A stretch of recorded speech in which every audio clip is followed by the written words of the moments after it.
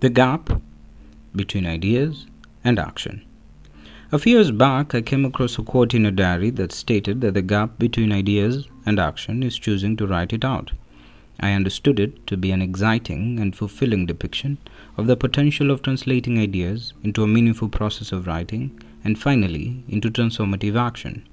At Signature Journal Africa, we aim to explore the gap between ideas and action to benefit young Africans by offering more clarity to issues relating to access to healthcare, governance, and technology in order to achieve our mission to build a better future in Africa.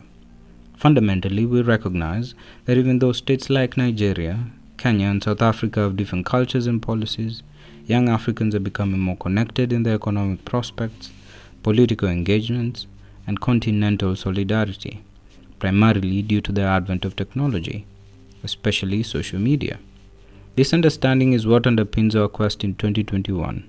We will begin by highlighting our healthcare startup company in South Africa and Zimbabwe uses technology to solve what they believe is Africa's most significant healthcare challenge, a siloed approach to patient management and treatment.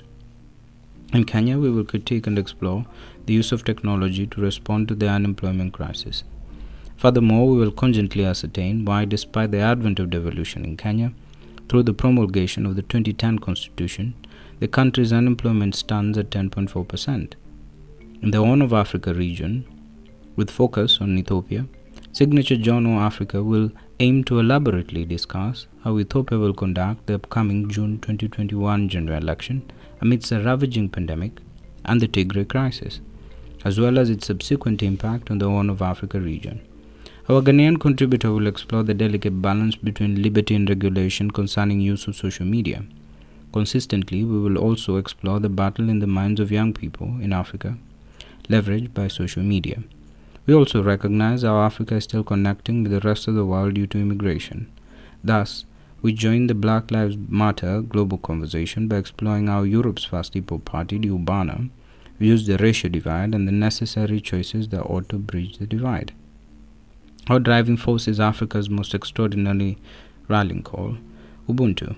I am because we are, personified in the life of former South African President Nelson Mandela.